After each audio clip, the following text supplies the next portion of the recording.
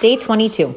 We expounded upon the boundless rewards its Tnuah generates for herself, her family, and all of Klal Yisrael. Conversely, if a woman conducts herself immodestly, she causes detrimental ramifications onto herself and the whole world.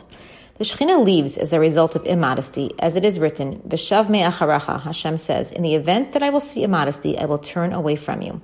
This is the worst thing that can happen, for when Hashem leaves us, we are left with no protection against enemies, tragedies, or illnesses.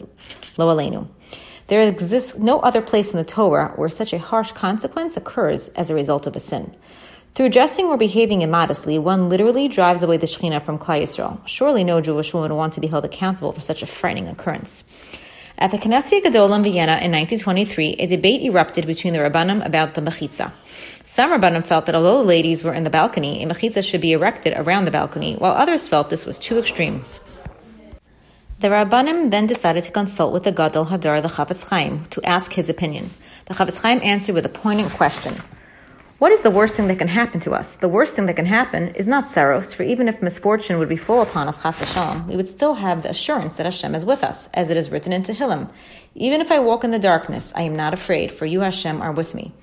Indeed, the worst thing that can possibly happen is for Hashem to leave us, as it is written, Hashem, when you hide your face, I am lost. When does this terrible consequence occur? Only when there is a lack of tznius, as it is written, V'lo yir'abacha ervas davar v'shav me'acharecha. The Chafetz Chaim then concluded, since the most important thing in our lives is Hashem's presence, and it's dependent on modesty, nothing can be considered too extreme in the area of tznius. Halacha and practice. Skirts made of synthetic fibers, for example, polyester, nylon, or acrylic, usually cling to the body due to static. Therefore, a slip should be worn underneath such a skirt. Special care must be taken when wearing a slinky skirt, since these skirts tend to cling in the back, especially when walking, even if they are wide enough. Additionally, as one walks, these skirts tend to cling to the legs and bounce up above the knees.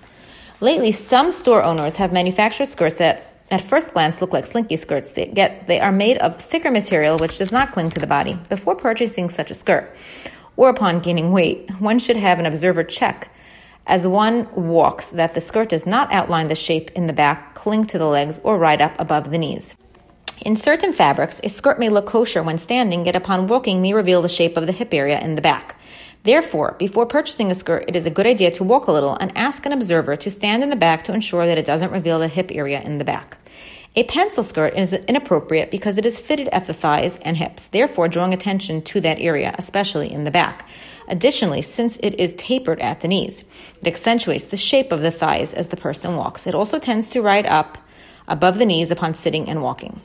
Longer tunic sweaters may lie on the hip area and therefore reveal the shape in the back, even if the skirt is wide enough. Sometimes shortening the sweater or making small side slits in the sweater can prevent it from accentuating the hip area. When in doubt, it is best to ask an observer who is careful in tznius to check that the hip area remains completely concealed.